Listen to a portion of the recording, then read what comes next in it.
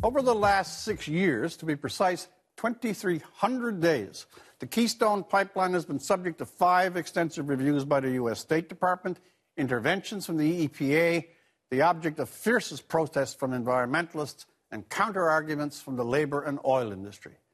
Those 2,300 days, longer by a Sherman's march than the Civil War, were ostensibly dedicated to the merits of the project, its environmental concerns, and inevitably CO2 emissions and global warming. The great procrastination for approving Keystone was very much less, however, about actual harm than it was about the various strands of politics that the project came to represent.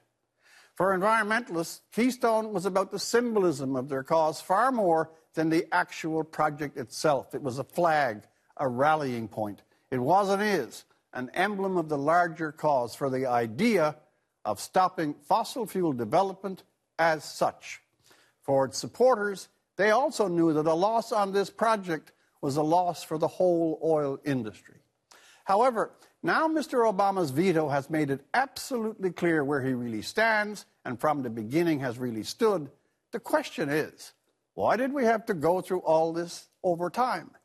Why all the wasteful hearings, the artful delays? With the veto, who will seriously argue now that the process has not been just a cloak for delay, a cover to avoid declaring a choice already made, a political choice?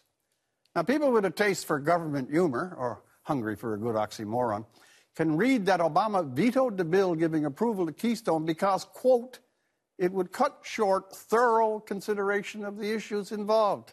Of course it would. What's 6 years? The life of a summer fly.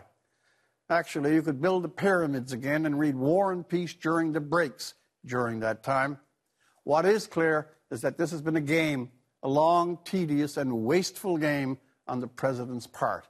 The man who made "Yes, we can" a slogan for the ages has all along been "No, you can't" on Keystone, and all the chatter about studies, challenges, and endless review was a slow dance to avoid saying what he really felt and meant.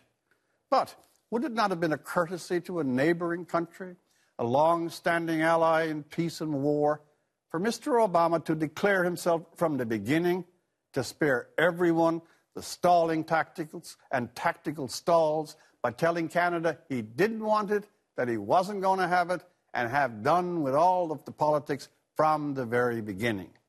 That would, at least, have been more honorable, more gracious than the charade of a 6-year review. For The National, I'm Rex Murphy.